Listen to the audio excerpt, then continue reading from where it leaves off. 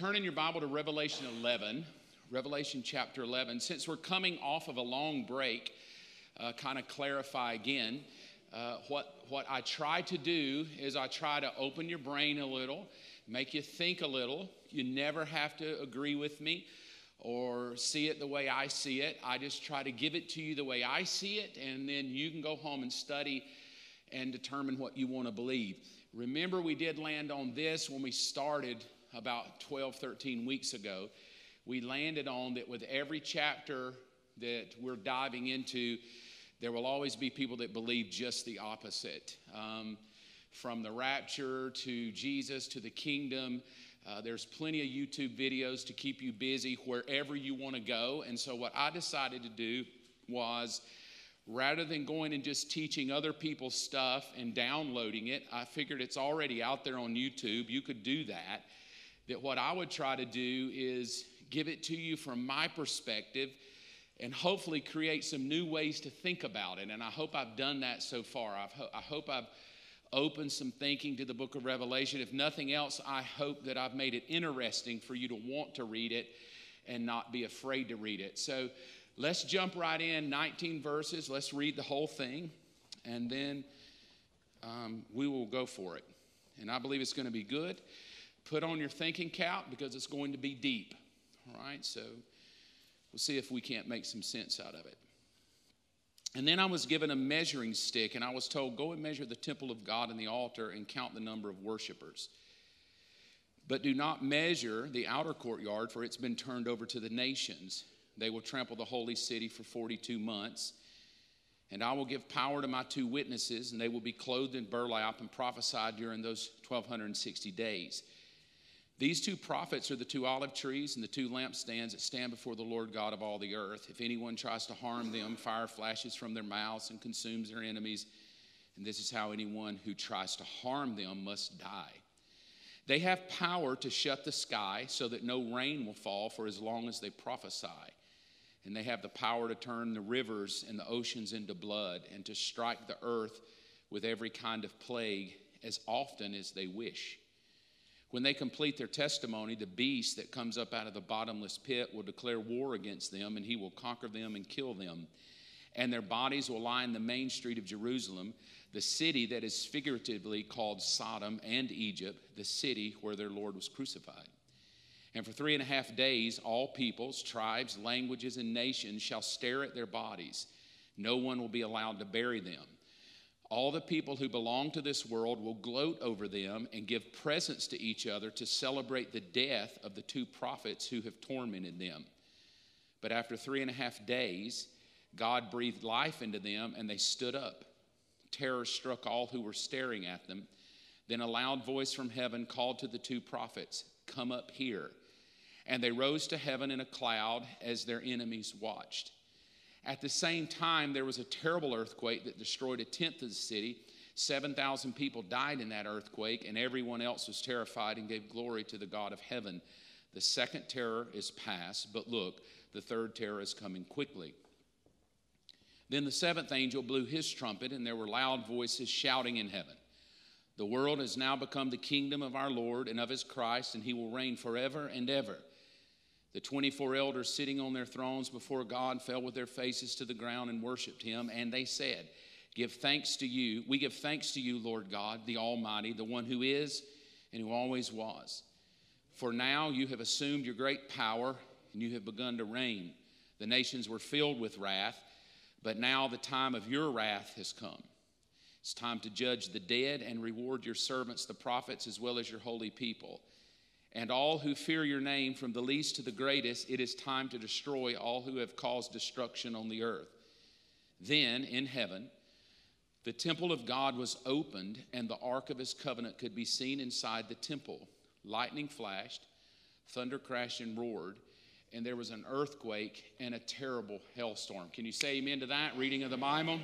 So I want to try to make this chapter meaningful and pull together a ton of scripture from Old and New Testament and wrap it up to where you could walk out and go, I have a purpose on my life. It's difficult to understand in which way I wanted to go and praying about what way to go Do we talk about the witnesses? Do we talk about being called up to heaven? What's going on in heaven? I do want to make a comment real quickly, though, because people have asked me all the time what I think. So I figured I would just throw out a thought and an opinion of what I think. I get asked often, who are the two witnesses? I love my mom's answer the best. The Bible doesn't tell us, so quit trying to figure it out. That's just a great out when you have no clue what to talk about. I don't know, the Bible doesn't say, so neither am I going to say. But I just hate that. I like to know, so I dig and I hunt and I dig, and I usually never find the answer, but it's fun anyway. It's fun to go mining it out. But I've landed, this is what I believe. I'm probably wrong, but I feel like I believe it, and I could eat some soup on it. I feel like the two witnesses are Elijah and Enoch. And here's why I believe it's Elijah and Enoch, because they're the only two people that the Bible lends to that have lived but have never died. So Elijah was taken up in a chariot, and Enoch was caught up to God. He walked with God and was no more. He just was gone. So this is weird. There are two people right now in the eternal realm who in some weird way still have fleshly, earthly bodies and have never died. That's just spooky to me that they're there. But here's what the Bible says in the book of Hebrews. Just as each person is destined to die once and then judgment. And I believe that God has pulled these two people off the earth because these are the two that are going to come back and be killed for the testimony of God. And they will fulfill the scripture that every person here is destined to die once. And so I believe they'll come back and they'll have to fulfill the prophecy of God. Otherwise, we've got a major problem with scripture that there's going to be two dudes up in the eternal realm that have never died and never, even before Christ. So this was before Christ. So that just kind of poses a problem. Chunked it out there to you. Hope you like it. Hope you helped. So let's go to where I want to talk tonight, and I want to talk to you in some slides you've already seen, but I want to talk to you from a Jewish perspective in this chapter. And it's hard for us as Gentiles to even wrap our mind around this religion called Judaism. It's very foreign to us, a religion of sacrifice, blood sacrifice, a religion where if you didn't toe the line, you were dead. It's very difficult if you don't understand the Jewish Judaism. It's very hard to read the Old Testament and not come up with all these crazy analogies of God who kills babies and women and children, and seemingly he's just a murdering tyrant from the heavenly realm that just kills humans at will, until you really get a good Jewish understanding. My opinion, this is an opinion, my opinion, chapter 11 is a pivotal point moving us that the rest of this book needs to be studied and thought of from a Jewish perspective. Most of what's going to start happening now at mid-trib is going to be happening from the city of Jerusalem, in Jerusalem, primarily dealing with the Antichrist in the temple in Jerusalem, trying to kill the Jews with a hatred of the Jews, trying to be God, Satan trying to be God from Jerusalem, with Jesus coming back to Jerusalem to put his feet on the Mount of Olives in Jerusalem, to set up a temple and rule and reign in Jerusalem and be the king forever on the throne of David from Jerusalem. That's the rest of the book. So it becomes very difficult, and this is just, again, a thought. We have to try to interpret it outside of our American mentality. And all the questions we Americans ask, will we be there? Will the United States be part of this? And I think it's best just to cut that off. Well, if you love to study it, go. But for the sake of where we're going, to really turn a corner now, we've dealt with the church. In my perspective, the church has been raptured because God needed to finish the earthly work of the church. And now God is going to fulfill what we brought this slide up before. God is going to fulfill his finishing to the Jews and the Gentile. My opinion, again, is that the rest of the book is going to pretty much clearly be Jewish, even into the millennial kingdom, which is what I'm going to talk a lot about tonight, though it's a topic for later. I'm going to go ahead and intro you to it because there's a lot we want to talk about when we talk about this 1,000-year reign of Jesus from Jerusalem over planet Earth. So even in that 1,000-year reign, it's going to be very Jewish. And the strangest of things, I think as American Christians, we forget that our Savior is a Jew. He was born a Jew. And here's the strange thing. The book of Ephesians says you Gentiles were without God. You were without hope. You were a stranger to the covenant. And he wasn't even going to really save you. He was going to save the Jews. And they were his children, but they rejected him. So he gave you grace, and you're grafted in and adopted. So you need to be thankful that in some weird way the Jews kind of gave Jesus the middle finger. And Jesus said, well, if you're going to rebel against me, then I'm going to bring all these other people in to make you jealous. So you're here tonight to make the Jews jealous. But God has never forgotten about them, and that's what he's pushing for.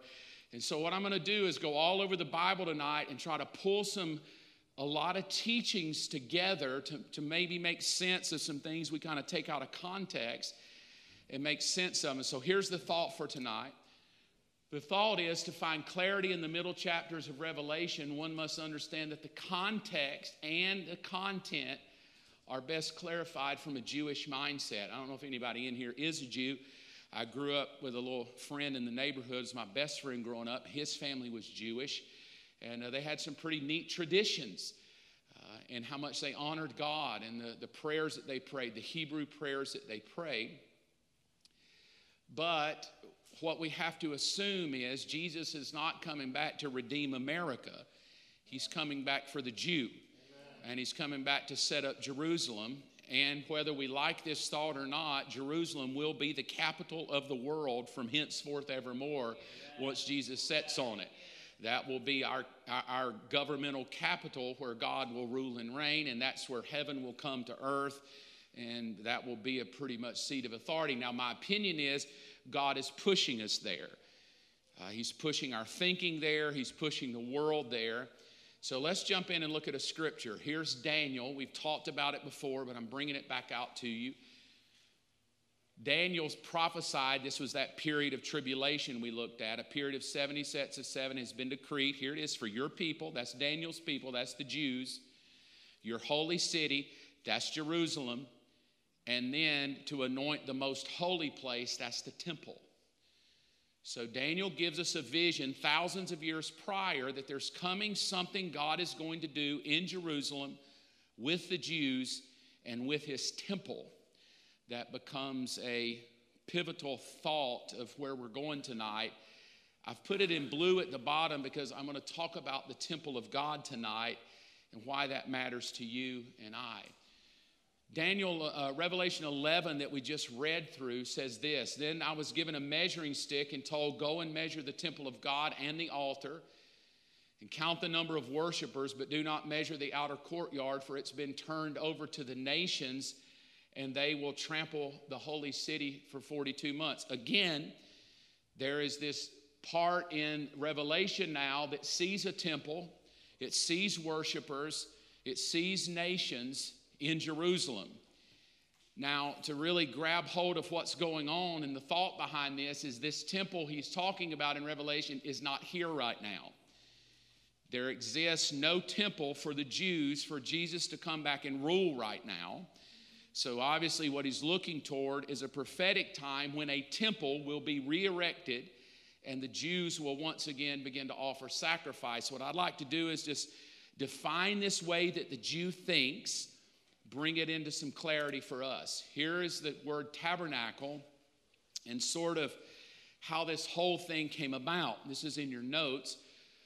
According to the Bible, the tabernacle was a meaning of a residence or a dwelling place, also known the tent of congregation. This is going to be part of the stories of the book of Exodus, Leviticus, Numbers, Deuteronomy, Joshua, Judges, all the way up until King Solomon. They are going, God's presence, and I put it in yellow there, it's fill in the blank. The tabernacle was the portable earthly dwelling place of God, Yahweh. That's the Hebrew name for him. It was a portable place. It's like carrying God around in an RV. the presence of God would come down. I want to tell you a little bit of history of why this is so important, and you can go study it, but this is a bite of history. God chose Abraham and wanted to have a relationship with Abraham. And he started communing with Abraham. Abraham was his people, and out of Abraham would come this nation called the Israel, the holy nation of God, the Jewish people, the Hebrews. We find in the book of Exodus now that they have been taken over by another nation called Egypt. They were there in slavery for about 400 years. They kept crying out to God, "Where are you when we need you?" God heard their cry. God sends a guy named Moses. Moses goes in. 3 to 5 million people follow Moses out of Egypt, and this is just the history of it. They all go out into the wilderness to worship God, and as in the wilderness, God said, "Good, I brought you to myself to worship me. Here's what I need you to do. I need you all to make booths or little tabernacles like tents to celebrate my presence bringing you out." So everybody, every family would build a little tent, a little dwelling place, because God wanted to dwell with his people. He desired to dwell with everybody. So in the story, Moses goes up to a mountain and gets some commandments because they said, whatever that guy God tells us to do, we will do. Number 1, thou shalt have no other gods before me. We break it. First commandment, we broke it. So what did God do? Sorry, not going to live in y'all's tents anymore. I'm going to have my own tent.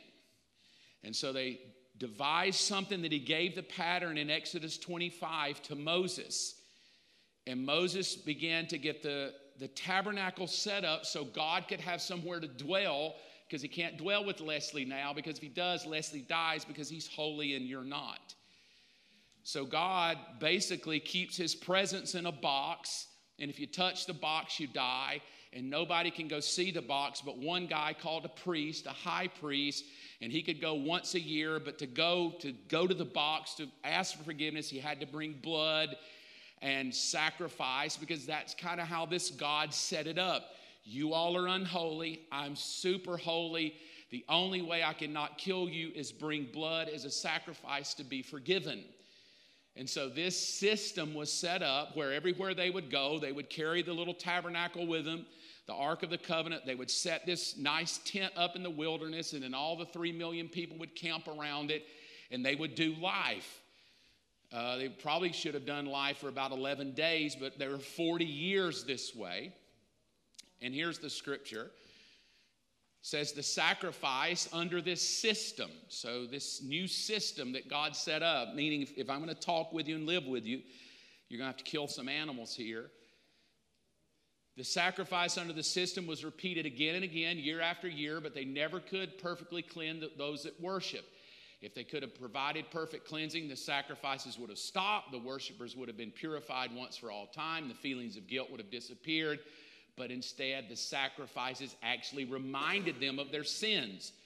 So God wanted to teach this group of people how sinful they were.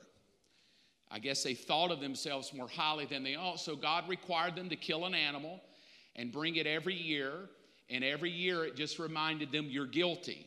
It didn't do anything. It didn't forgive them of their sins. It just kind of made them understand how guilty you are, that if there's sin, somebody has to die for it. And God is establishing a system. Here's what it looked like, a rendition. They would set up this tent, and there in the center is the altar, and then they would wash in the laver.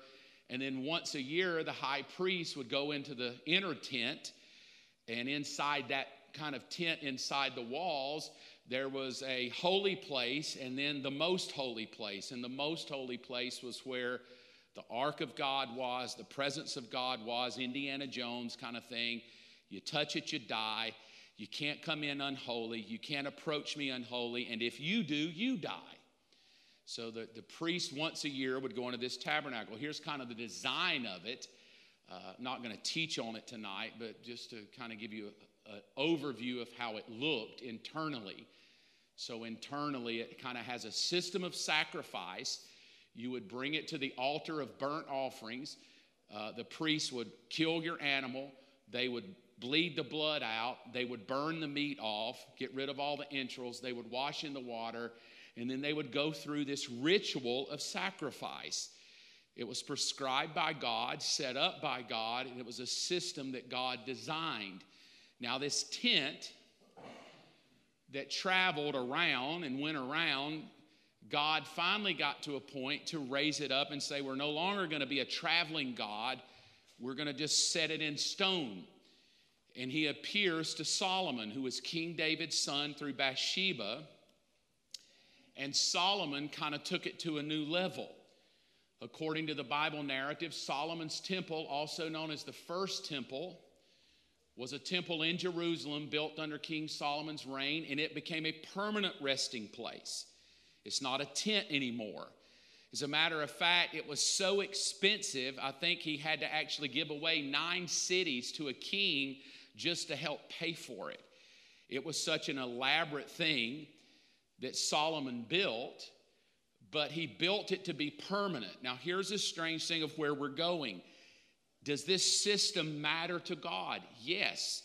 It's all the way through the Old Testament, these sacrifices and these priests and these blood offerings that basically to us today are so foreign because we don't even have to talk about it because we say we don't need this anymore. We have Jesus. Jesus gave his blood. Thank God I don't have to go bring a bird to kill it to be forgiven. Here's a picture, a rendition, an artist's rendition of what Solomon's temple looked like. So you can see we went from a tent in the middle of a wilderness to a pretty incredible building and edifice built like none other. But Solomon takes it a step further to teach us something about the temple that really helps us understand why this even applies to me and you tonight. Because that's what I'm trying to do. I'm trying to take something so archaic that means nothing to our generation, and you're going to hopefully walk out and go, it means a ton to me. Here's what he prayed in a prayer. He dedicated this temple, and Solomon has this beautiful prayer, like it's the whole chapter. And this is pulled out of his prayer. Listen to what he says about it. In the future, foreigners who do not belong to your people, there's the word Gentiles. That's who they were. They were foreigners. They did not belong to the Hebrews. They will hear of you. They will come from distant lands because of your name. And they will hear of your great name and your strong hand and your powerful arm. And when they pray toward this temple, you will hear from heaven where you live and grant what they ask for. In this way, the people of the earth, listen now, will come to know and fear you. As the people of Israel do, they too will know this temple I have built honors your name. So now he connects this Jewish ritual of animal sacrifice that it will be an object lesson for nations in the future to know God and to fear God and to know how powerful he is and to know how strong he is, and they will know his name through this temple. So even though we're going yuck, at all the bloodshed and all the cattle they're killing, all the goats they're killing, all the lambs they're killing, that's so Middle Eastern foreign to us in America, and especially with PETA here in America, we could never get away with coming to Believers Church, bringing a bird or a lamb, walking in the door, murdering that lamb, putting the blood everywhere, and saying you're forgiven. We would get arrested, thrown in jail for cruelty to animals. But God established a system. What is the system? It's not cruelty to animals. It's coming to teach you how to fear God, how to honor his name, and to understand that there is a judgment that comes of death on sin. Amen. All right? Here's a little bit of history. You don't have to write all this. You're welcome. Just the first line. Sacrifice in this temple was the predominant mode of divine service in the first temple. It was destroyed by the Babylonians in 586 BC. 70 years later, a number of Jews go back to Israel. This is the book of Ezra, the book of Nehemiah in the Old Testament. And they built a second temple. It was built on the exact same site as the first temple of Solomon. and they begin to make sacrifices to God again. These sacrifices that had been long left off, and the temple destroyed. Ezra, the book of Ezra, the book of Nehemiah, man, let's go back and build the wall. Let's resume, let's rebuild the temple. They do it. And so that's the book of Ezra and Nehemiah. They rebuild, they start having sacrifices again. And then during the first century, Herod, that's when Jesus lived. You remember King Herod, the Roman appointed head of Judea, made a substantial modification to that temple and the surrounding mountain, expanding the temple, and that became known as Herod's temple. It's when Jesus walks in and throws the money changers out, and he's ticked, and he said, "This is God's house of prayer, and you've turned it into a den of thieves." This is the place where Jesus walked in to do that. However, 70 years, about 27 years after the death of Jesus, that temple is destroyed. And from 70 AD until present, there has been no temple anymore. There has been no place on this sacred site whereby the Jewish people can worship Yahweh the way they've been told for centuries to worship Yahweh. It doesn't really seem like it would matter to you and me. It's like, get over it. We don't want to kill. Jesus has died for you. You don't even need to kill anything. But the Jews don't believe in Jesus being the Messiah. So they still, in their Jewish mentality, need to have a temple to offer sacrifices so they can bring the Messiah to them. So the history behind it is Solomon made a permanent dwelling. Herod kind of amped it up a little bit, and then it was destroyed. Here's a picture to show you Herod put it in. He did a marvelous job. He really took Solomon's temple to a whole other level. It was a show place for sure. But just so you understand the history of it, and don't think that Revelation 11 doesn't apply to us, now here's where the application comes in. Here's the history. To this day, traditional Jews pray 3 times a day for the temple's restoration. I know you and I may not care about it, but the Jews want their temple. Over the centuries, the Muslims who have eventually took over control of Jerusalem built 2 mosques on the Temple Mount, the site of the 2 Jewish temples. This is no coincidence. It's a common Islamic custom to build mosques on the sites of other people's holy places. Since any attempt to level these mosques would lead to an international Muslim holy war, jihad, against Israel, the temple cannot be rebuilt in the foreseeable future. So this is modern history right here. The Jews want their Temple Mount back, but the Muslims have built on top of it, saying that's our sacred mountain. And the Jews say, no, it's my sacred mountain. We want to build a temple. And the Muslims say, I'm sorry, we're not giving the land back to you. And they fight. And if you go there today, here's what it looks like. This is where Herod's temple once sat in history. This is called the Dome of the Rock. This is the most holy site for the Muslim faith. So the Islamic faith is now sat on top of this temple of God in Jerusalem right now. It's there to this day. It's a very holy place. You can't just walk up to it. I know my mom's been there to go on it. All kind of rules. You can't pray there. If you go to pray, you cannot bow and pray. It's against their religious customs. And so this is a very holy thing sitting in the middle of Jerusalem where Solomon's temple used to be and where Herod's temple used to be. But now it's been captured by the Islamic faith, and this is our holy place. You would think, just get over it. Buy a piece of land a mile down the road, and let's get on with the show. But to understand how the Jews think, it has to be at the place that was designed by God on this mountain at this spot, because this is where the most holy sacred temple that we had was. Here is an aerial view of it. This is a modern day picture. If you look down in the bottom corner, you will see what is called the Wailing Wall. It is where Jews are allowed to go and pray. And what they pray for, I hear every day, is for their temple to be restored and for Messiah to come. I know in America, we're more concerned about our coffee being hot and me getting $15 an hour raise. But there are literal people on planet Earth who go to this wall. You can see the little cutout part, who stand at that wall for hours and wail. It's called the Wailing Wall. And they're wailing for the Messiah to return to redeem them. So there is a group of people who are hungry for Jesus to return, while maybe in America, Christianity, we're just hungry. So hurry up and get on so I can go eat lunch. But this is happening right now.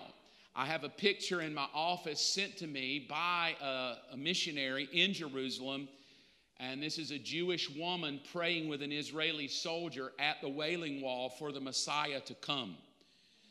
And they've banded together in unity, an Israel soldier with a Uzi on his side because of the tension there. And then an Israeli woman who's praying at the wall. Maybe a man, I don't know, I can't really tell. But it's true. It's there, it's happening, and there is a war. Now here's the problem at hand. Revelation 11 tells John to go measure this temple, but it's not even there. So what we now can assume, there is coming a third temple. I don't know how it's going to come down, but it's going to go up right at the Dome of the Rock. I don't know if it'll happen through war. I don't know if it'll happen with a divine thing, but there are people who are trying to get it to happen right now. In the party of the, I hope I pronounce it right, the Zehuts, they're trying to build the third temple. This came out in 2019. They're trying to build the third temple as quickly as possible. But they know it's almost an impossibility, because to get the land would cause a jihad. It would probably cause a worldwide war to break out. And, you know, it's amazing if you want to read what all is going on in Jerusalem right now in Israel. It's very prophetic. But I share this with you just so you know that what we're reading here in Revelation 11 is not some archaic 1,000-year-old piece of literature that means nothing to us today. It is the prophetic call of something that's coming. There is coming a temple. And then my question tonight is, why does that matter to me? I'm a Christian. I don't do sacrifices. I have the blood of Jesus. I don't need the blood of animals. And so now I want to take you in the next 25 minutes on why this temple has to come back and what it means to me and you and what we will be doing. Revelation 11, 1 and 2 again, same scripture. I was told to go and measure the temple of God, the worshipers, and the nations. Here's the question. What's the purpose of the third temple being rebuilt? If Jesus has made the final and complete blood sacrifice of himself to make humans right with God, why do we need another temple where sacrifices would be made? Animals would be sacrificed, blood sacrifices, the ashes of a heifer, the purification of the temple. Why do we need all that archaic Jewish kind of stuff? We're the church. We even teach you. You don't have to bring sacrifices. Jesus has already died for you. This is the whole book of Hebrews. There is no other sacrifice to be made but Jesus Christ. So why all of a sudden does John see this third temple and put such an emphasis that the devil wants this temple? Because this is the place where the Antichrist will set up his image. We'll get there, as we get into the next chapters. Just kind of giving you what's coming. The devil wants this temple because this is the sign of God's rulership. And if I get the temple and put my image in it, it says to the Jewish people, I am God. And that's what he's going for, God.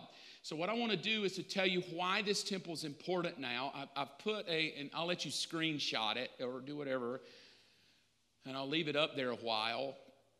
But it's to cause you to see what is the use of another temple, because I want to tell you where I'm going to take you tonight.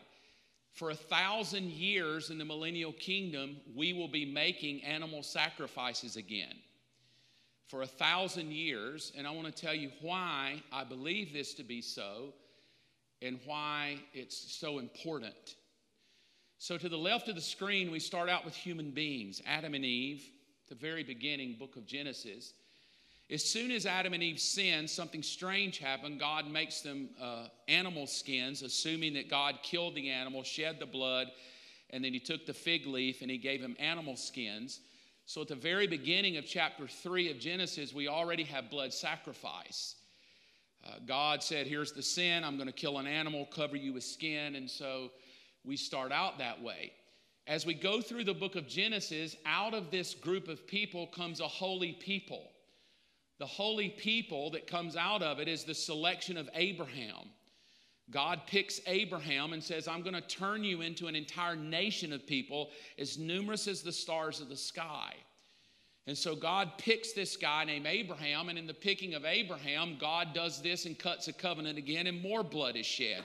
So what we're finding out about this God of the eternal realm, he's very interested in blood. It's gory, it's dirty, it's nasty, it's sickening, but there's something about it he just adores. In his holiness, he loves the blood. Out of that holy people, as you read through the book of Genesis, you come through a group of people that become Abraham had Isaac, Isaac had Jacob, Jacob had 12 children, he turned his name to Israel, and we come up with the birth of a nation. The book, by the time we get to the end of the book of Genesis, an entire nation. From Adam and Eve we started, but by the end of the book we now have an entire nation of people. That entire nation of people is part of a system of animal sacrifice and worship to God. There's the word animal sacrifice at the temple, the tabernacle that I just showed you. This group of people would travel around, and to get forgiven of overlooked sins and pay a penance for sins, they would bring sacrifices to this temple, and this nation of bloody people was birthed. Kind of a motley crew of people. Out of that holy nation, because God chose one group of people, it divided humanity. Humanity became divided into two segments of people. This is the slide I showed you at the beginning. Into the Jews that were called a holy nation who belonged to God, and then the rest of the people on planet Earth were called the Gentile nations. They were referred to as the heathen. Ephesians chapter 2, they're referred to as strangers, aliens, without God and without hope. In other words, there was really nothing they had going for them with God. They were totally isolated from God. God really wasn't doing anything with them. That's why you don't read much about them other than they come in and try to mess with God's holy people. So God is working with this holy people called the Jews, while trekking along beside the Jews are all these nations called the heathen, Gentile nations who are persecuting the Jews, killing the Jews, taking over the Jews, enslaving the Jews, all the way through the Old Testament. This group of people called the Gentiles will show up in Matthew chapter 25, divided into two groups of people. They're called the goat nations and the sheep nations. So as you read Matthew 25, it's not Christians and non-Christians. It's all the nations who are called goat and sheep nations. And the sheep aren't Christians. The sheep nations are the nations that treat the Jews good through the tribulation period. And the goat nations are the nations that treat them bad in the tribulation period, which is where we are now, but they're divided. A third nation comes around called the church. I've spent a lot of time on this. I won't belabor it. This was also a holy nation, but made up of both Jews and Gentiles. And they were called the church, but they too had to have sacrifice. Their sacrifice was the Son of God. The Son of God shed his blood, meaning you need no more animals. There's nothing you need to do. But my blood, watch this now, this is important. My blood that I shed, I did not shed it for the earthly tabernacle. I went up to heaven and I shed it to the heavenly tabernacle. Because if you're going to come live with me, Leslie, the blood has to be shed in the tabernacle or you die when you get here. So I had to purify God's home, so when Gary gets up here and he believes in me, this blood purifies Gary so he doesn't die and drop dead in the presence of God. So even though in the New Testament it's like, yeah, we're done with the temple, it was destroyed, there is this heavenly temple. We're going to read this in a minute, that is the exact replica of the one Moses built.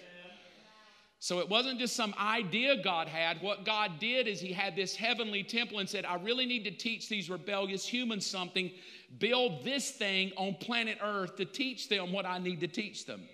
What do you want to teach them? That they are emphatically unholy, they are sinful, and the only way to be in my presence is blood or they die. Amen. So this natural, dirty, nasty system of Judaism was a display of a heavenly object lesson of what was already in heaven. So when Jesus came to die for me, the reason I don't need blood sacrifices of animals is he took the blood and went back up to heaven and purified it. And now by believing in him, I realize how sinful I am. I don't need a sacrificial system because he is my sacrifice. Amen. I don't need to bring a lamb. He is my lamb. That's why faith in Jesus is the only way to have life. It's the only way is that blood of Jesus to have life. The question becomes, if the blood is enough, why do we need this temple again? Why isn't that just enough? If we believe in it, then why the duality again? Why the blood here that's supposed to cleanse everybody, and then all of a sudden here comes this temple thing again? I'll tell you why. After the church is raptured and we go through the tribulation period, there are people who are still left on planet Earth. And not everybody was a Christian, not everybody got raptured, and not everybody on the planet died. There's still people who exist who don't believe in God, didn't want to believe in God, but somehow they survived the 7 years of hell, and they're alive. Well, God's not going to just kill them. God has to do something with them. So what does he do? Well, the church has been brought to him, and we, according to the book of Peter, are called a holy nation and a what? A royal priesthood. I want to tell you why this matters. Why would God call me and you a priest? Priest represents sinful behavior to God, and priest offers sacrifices to God, and the church is called this. We're royal priests. So here we come with this millennial kingdom. I put the little small crown over it. That is the 1,000 years where we're headed. And in that 1,000 years, earthly animal sacrifices kick off again. Okay. And they begin to have to sacrifice. Why? Because all the Jews and the Gentiles that made it through are still sinful people. They've never been born again. They're not part of the church. But the Gentiles get in because they were the sheep nations, so God lets a core of Gentiles come into the kingdom. So he's on the throne, and he says to the church, are y'all ready to rule and reign with me? And we say, yes, we are. He says, good, here's who we're going to rule and reign. All of the nations that treated my children, Israel, good, let them in for free. So all these sinful people, these people that have nothing to do with God, they get to come in and live on planet Earth for 1,000 years. To my knowledge, they don't die, and if they do, they die old. And in that 1,000 years, the Jewish people that God loves get to come in because they're his people. So there's an entire races and nations of people who are here who've never been born again. They're not part of the church. They may or may not believe in Jesus, and they've never been redeemed. They're human, just like you.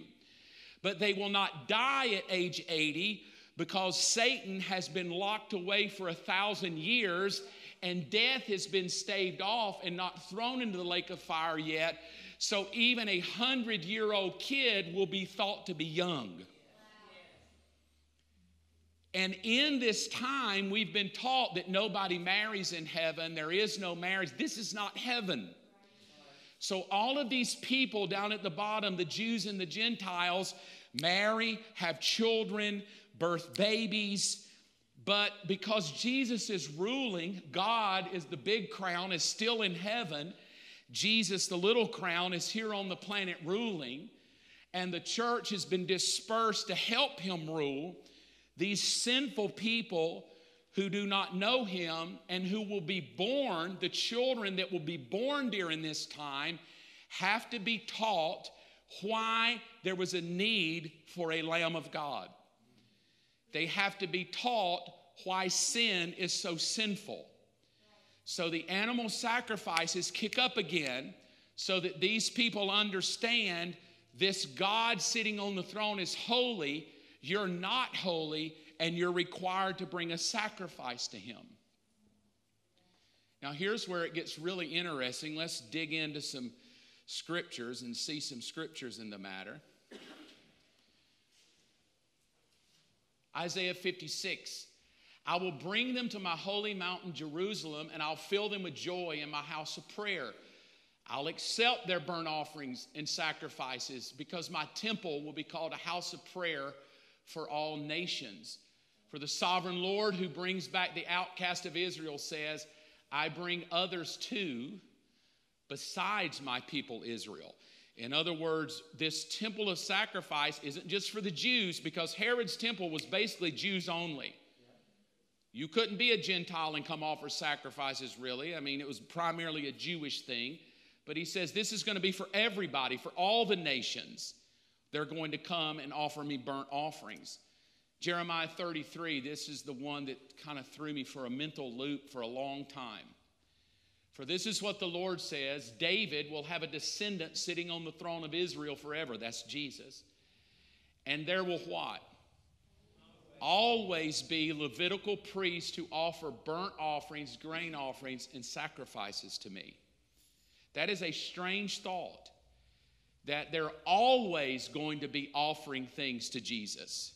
Burnt offerings for sin and for rebellion. And again, it throws the Christian mind for a loop because we're looking at it from a Christian perspective. There needs to be no sacrifice.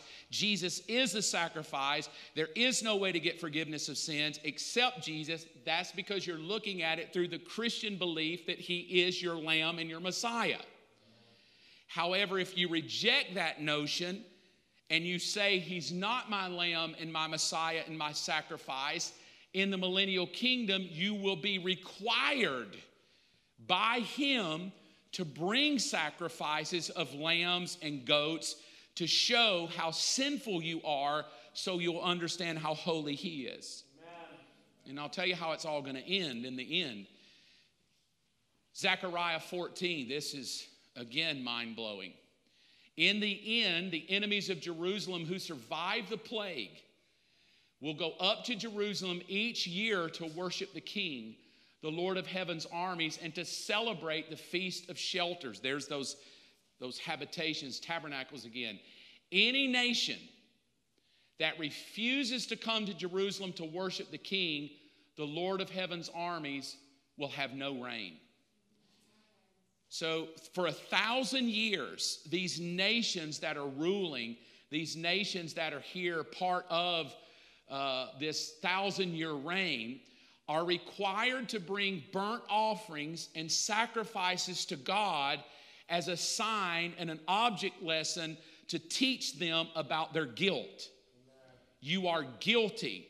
You didn't believe in me before, but now I'm going to teach you and your children, and you will teach your children's children, Daddy, why are we offering these animals to this person? And it will say, because we are sinful, and this is to pay for the sins and to remind us how sinful we are. All right? So that's the thought behind the sacrifices that are coming. He says this in Matthew 25. But the Son of Man comes in glory, and all the angels with him, and he'll sit on his glorious throne, and all the nations will be gathered in his presence. And he will separate the people as the shepherd separates the sheep from the goat. He'll place the sheep at his right hand and the goats at his left. I just threw that in there so you could see what I was talking about, that there'll be a nations of people who get into the kingdom and into his presence, not because they're born again. They get to come in because they survived. And this is not eternity yet. You must separate. There's going to be 1,000 years we live on planet Earth before we even get into eternity. So I think, too, I think this is what Paul means when he says if you're a homosexual, a gossip, a greedy person, you will not inherit the kingdom of God. I think this is what he's talking about. The 1,000-year reign of God, not eternal life, because it would really be weird that somebody who gossips that believes in Jesus doesn't get eternal life. I'll talk about that later. In fact, Hebrews 9:22, according to the law of Moses, nearly everything was purified with blood. For without the shedding of blood, there is zero forgiveness. Amen. Just so you understand what's going on. But instead, those sacrifices actually reminded them of their sins year after year. So this group of people, Gentiles and Jews, who are now in the reign of God, and the temple of God is reestablished, and they're bringing these sacrifices, it is to remind them for 1,000 years, for 1,000 years, to remind you that your sins must be punished. So every new baby that's born, every teenager that comes through the 1,000 years, they get this Old Testament sacrificial system. Why? Remember the two temples, the heavenly one with the blood here, and now the earthly one, the third one here, that still requires blood. Remember, this blood is eternal. It's already been shed. But down here with these people who are in this kingdom, they have to start bringing sacrifices. There has to be blood. So you've got the two still going side by side. This may make a little sense to you, but you're not like that. You are a chosen people, talking to the church. You are a royal priesthood, a holy nation, God's very own possession. As a result, you show others the goodness of God, for he called you out of darkness into his wonderful light. My belief is we use this a lot for today to witness to people. Oh, you're a holy nation, man. Go show forth the praises of God. This is not just about what you're going to do tomorrow. This is also prophetically looking to what you will be doing through the millennial kingdom. Amen. You are going to be a priest. You are going to be a holy nation. Now watch, I'm going to try to pull it out. And other people, because of the church, will see the goodness of God. So here we are in the millennial kingdom. There's the church, the king and the priest. There's the Jewish nations and the Gentiles. Follow me here. I don't want to lose you. Again, this is my opinion. Sure does make sense to me. The Jews and the Gentiles, because they've never been redeemed, they've never been born again, but they're still here. They're having children. They're required to come to the King Jesus and bring animal sacrifices. My belief is that as they come and as we, the church, rule and reign, and as we are kingdom of priests, those children that are born and the people that are here unredeemed will ask this of us. Why is that girl there named Victoria Kate so different than me? She's different, Daddy. Why is she different? And the father will say, because she has been redeemed by the blood of the Lamb and made holy and given a new body.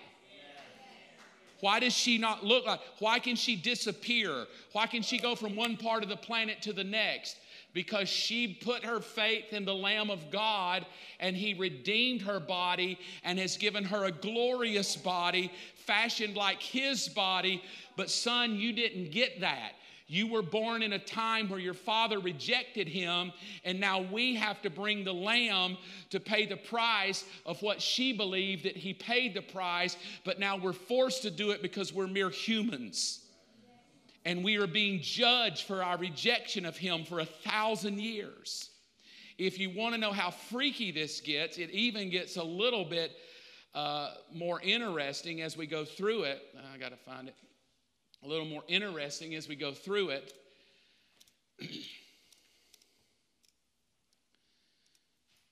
Ephesians 2. And we love to preach this. I don't ever think we think it through to the end. For he, Jesus, raised us from the dead along with Christ and seated us with him where? In the heavenly realms, because we're united with Christ. Now watch. Why? Because God wants to point to the church, to the future ages, as an example of his incredible grace and kindness toward you, as shown in all that he's done for you who've been united with him. Do you see what's going on here? You are going to be an object lesson through the millennial kingdom of the grace of God. You're not wasting your time here. Every prayer you pray, every offering you give, every moment you fast, every time you seek him, you are earning in the kingdom the right to rule and reign with him. And you will stand in the millennial kingdom as a redeemed joint heir of Jesus Christ, having your body fashioned like his glorious body. You are now eternal. You live. You're not affected by anything, and you will be ruling these natural human people. And as you rule the natural people, God will use you and point to you and say, Elijah is an example of my extreme grace. Why do we have to bring this animal to you? Because you are dead in your sins and you're human, and you must bring it to me or you will die because you're not holy. Well, what about that guy there? Why does he not have to bring an animal? Oh, that guy on the end there, he's Elijah. He's a joint heir with me. He put his faith in my sacrifice, and my sacrifice redeemed him, and now he's a joint heir with me, and he rules and reigns with me. Would you also like to rule and reign with me and put your faith in me so that you never have to bring another sacrifice? And they will either say yes or no. But he becomes an example. You'll be walking around in a redeemed body with other humans who aren't redeemed. Do you know how weird that's going to be? It's like Marvel Comics have come home. You'll just be walking around and think, man, I need to get to the Middle East. Boom, you're gone. You just disappear. You're in the Middle East. People are like, where did he go? Well, he's not human. Well, he is human, but he's a redeemed, glorified human. He possesses the nature of God because his DNA carries the nature of God because he put his faith in the Lamb that's on the throne. But your daddy didn't. That's why I have to bring this goat because I didn't trust him. And I'm still required by law to do it or I die. So there's the lamb on the cross versus the lamb now of earth that we got to re-sacrifice this thing. But don't ever think that you're just used up and God doesn't have a plan for you. You're going to be an object lesson. God is going to show people how necessary it is. Now here's the weird thing. We're going to end here. Open your Bible to Revelation 21. Revelation 21.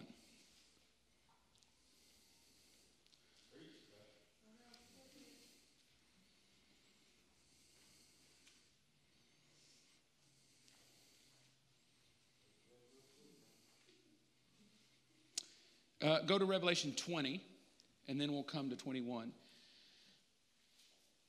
Verse 7. When the 1,000 years have come to an end, Satan will be let out of his prison. Why? What the Sam Hill? You got him locked up, you're going to let him go? What the garbage you letting him go for? I'm letting him go because I don't want anyone to do life with me who doesn't want to do life. And for 1,000 years, I've forced them to sacrifice to me. And I don't want anybody to come into eternal life who I've had to force to sacrifice to me. I want them to willingly put their faith in me. Well, what are you going to do to make sure willingly? Because it seems like you're ruling with an iron fist. I have been ruling with an iron fist. I've been telling them to bring me offerings, and if they don't, it doesn't rain. If they don't bring me animals, they're cursed. I've been telling them that for 1,000 years. However, they really think I'm a tyrant, but I've used the church to show them I'm not a tyrant. I'm a very gracious God. But because they're humans, and there's millions of them now, because for 1,000 years they've been multiplying, I think it only fair that I do for them what I did for Adam and Eve and for you all. I need to give them a shot to either receive me or reject me. And I've given them 1,000 years to show them how unholy they are, so it's going to be fair when I give them a shot. So he looses Satan. Verse 8, he'll go out and deceive the nations, called Magog and Gog. In every corner of the earth, he will gather them together for a battle, a mighty army as numberless as the sand along the seashore. And I saw them go up on the broad plain. They surrounded God's people. That's us and the Jews, the holy city. They surrounded the beloved city, but fire came down from heaven and attacked them and consumed them. And the devil that deceived them was thrown into the fiery lake of fire burning with sulfur to join the beast and the false prophet. And there they will be tormented day and night forever and ever.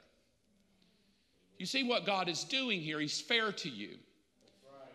And at the end of 1,000 years, you would think, who in their right mind could live with Jesus for 1,000 years just under his rule? Who would reject him? Lots of people. You would think right now who would reject him, but we do it all the time. So we've been doing it 2,000 years and still reject him. We've been doing planet Earth for 6,000 and still reject him. So don't get all holy and think, 1,000 years with Jesus, everybody's going to receive him. Almost all of them turn and say, we're sick of this dude telling us what to do. We're going to kill him and take over and rule. And Jesus is like, yeah, no, not going to happen. And so here's the end of it. Verse 15, and anyone whose name was not found recorded in the book of life was thrown into the lake of fire. And I saw a new heaven and a new earth, for the old heaven and the old earth had disappeared and the sea was gone. And I saw the holy city, the new Jerusalem, coming down from God like a bride beautifully dressed for her husband. So now here comes the eternal sacrifice. The eternal home of God is getting ready to come down. The place where the eternal blood was shed is now coming out. What is about to happen is the earthly sacrifices will stop, and now the eternal sacrifice poured in heaven is what is counted. And we will forever, this is where eternity starts. You only get into eternity by the blood of Jesus Christ. You can get in the millennial kingdom by the blood of an animal, but you do not get an eternal life except the blood of Jesus Christ. It's eternal. Here's what it says. He says in verse 5, and there was one sitting on the throne that said, look, I'm making everything new. And he said, write this down, for it is trustworthy and true. And he said, it is finished.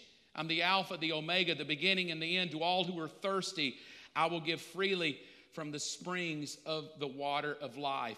And to you who are victorious, you'll inherit all these blessings, and I will be their God, and they will be my children. I want to give you a thought at the end of Revelation. When he sees this beautiful city coming down from heaven, what does he make note of? I don't see a temple anymore. Because the temple now is God and the Lamb. And this is why Jesus says the only way for eternal life is his sacrifice. Because once eternity starts, there is no more animal sacrifice that can get you eternal life. It can get you through the kingdom, but it cannot get you eternal life. And he says the Lamb is now the temple. And God, in a strange way, and I want to teach this as we get into it, through the 1,000 years, the reason the Father stays in heaven and puts the Son here to rule is because God cannot come down to earth because he's so holy, everybody would die. So he backs off and lets the Son, through animal sacrifice, keep them alive whereby they may know his grace. But at the end of 1,000 years, everybody's moved away that doesn't believe. Everybody's thrown into the lake of fire. The Lamb now stands and says, the sacrifice is paid. My blood has been shed. And at that moment, God the Father comes down to dwell with us forever. Amen. Why? Because we're holy now. And we're holy by the blood of Jesus Christ. That hurt my head. I hope it helped you. Here's the thought. The temple, Revelation 11, was a place of sacrifice, remembrance, and honor of God's name and presence. For this reason, the temple will once again be rebuilt to usher in Christ's rule during the millennial kingdom, serving as an object lesson of humanity's sin and God's holiness. And the church will serve as an object lesson of God's grace. So that's that in a nutshell, what I tried to teach you. I know it may be far-fetched and out there, but I challenge you to listen to it when it comes out. Study it more. I'd love to hear your take on it. But I think it makes sense of why I'm called a priest, why I have a redeemed body, why am I an object lesson, because God's going to use us to teach a great lesson. Amen? Here's the final thought of the night. It's very important. How could you sit there with teaching that good and not give money so I can have an Oreo? So you feel free to give to help pay for all the babysitters that are next door wishing we would hurry up and go. I thank you. I love you. I'll see you tomorrow night, next week for Revelation 12. Thank you so much for joining us on the Believers Church YouTube channel. If you would like more information about Believers Church, you can visit mybelieverschurch.com. If there is anything that you need prayer for, please email us at amen@mybelieverschurch.com. Be sure to check back next week for a brand new message.